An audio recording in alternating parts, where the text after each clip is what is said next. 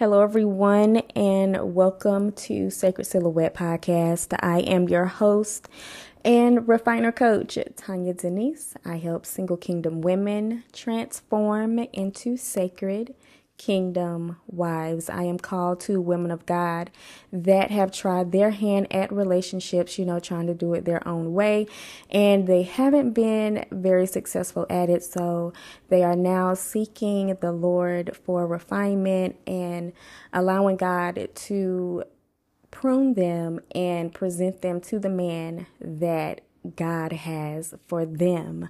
So welcome to the podcast. If you are new, welcome back. If you're a faithful listener, today's episode is going to be regarding letting go. Love lets go. Love releases. Have you ever heard the term where it says, sometimes you have to love people enough to let them go? It's hard, but it is letting go of someone you love it's a true act of love. It's an act of not only love for the other person, but love for yourself. So whoever this is for, maybe you're in a relationship, and you know that the person is a good person, but maybe this is not the person for you. Maybe they have great characteristics. Maybe, you all get along well occasionally. But when it's time for serious conversations, when it's time for life conversations, when it's time to speak about things regarding the future and, plans, that person may kind of shy away.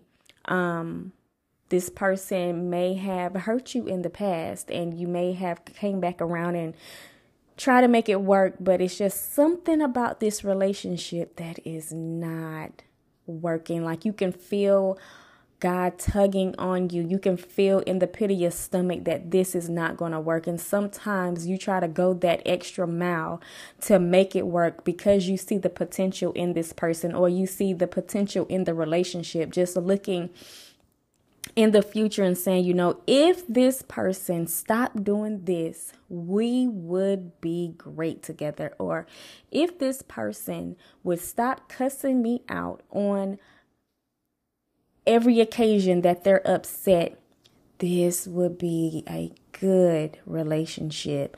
So in that, that the Father loves us, right?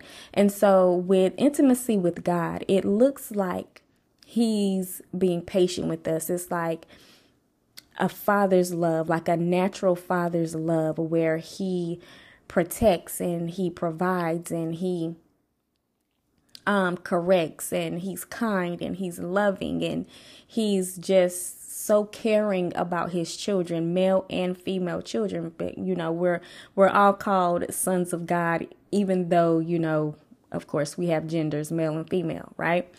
And so whenever you're in a place where, whether it's friendship, whether it's relationship, and these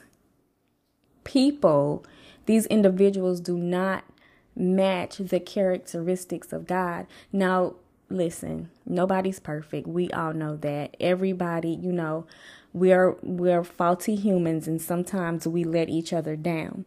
But when it comes to you being disrespected, when it comes to you being dishonored, when it comes to you feeling less than, feeling like you're crap on the bottom of this person's shoe, that's when this relationship is not matching the characteristics of God. So you would have to get to a place where you love this person enough to let them go, where you love yourself enough to let them go, where you love God enough to be obedient to His word and let them go. Be obedient to those nudgings of Him saying that, this is not the person for you. letting go of that resistance. Like whenever you're with this person, it may feel like a resistance, like you're like they're resisting you for some reason. And a lot of times when you carry the Spirit of God and the other person does not, per se, let's say this is an unequally yoked relationship where you're serving God, where you have that relationship with God and they're not quite there yet, or they have no desire, the Bible says don't be unequally yoked with unbelievers. So if this is a person that you're trying to have a relationship long term with and they're not a believer, they're not going to know to go to God when a conflict arises. They may go and talk to their friends, which is not bad, but if their friends are not of God as well, this could lead to bad advice. Iron sharpens iron. So you want this person to be around wise counsel as well as yourself, right? And so a lot of times we try to hold on to things that are no longer serving us. So I'm saying to you today, if this is for you, love them enough to let them go. Love yourself enough to let them go. What is for you is for you. If this relationship is meant to be yours, it'll circle back around and come back to you. But there's some healing that needs to be done. There's some refining that needs to be done. There are things that you need to do in order to strengthen your relationship with God.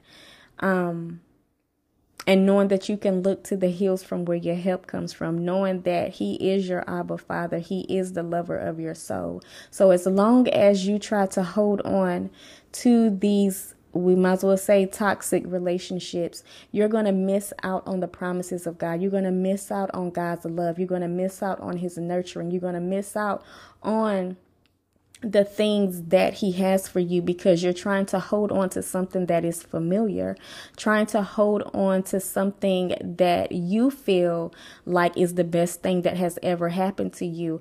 But do you know that God is the best thing that can ever happen to us? Jesus dying on the cross for us is the best thing that has ever happened for us. So allow Him to do this separation that you're so trying to hold on to, so He can clean you up, so he can clean them up and get you both to the place and the purpose and the plans that He has for you both.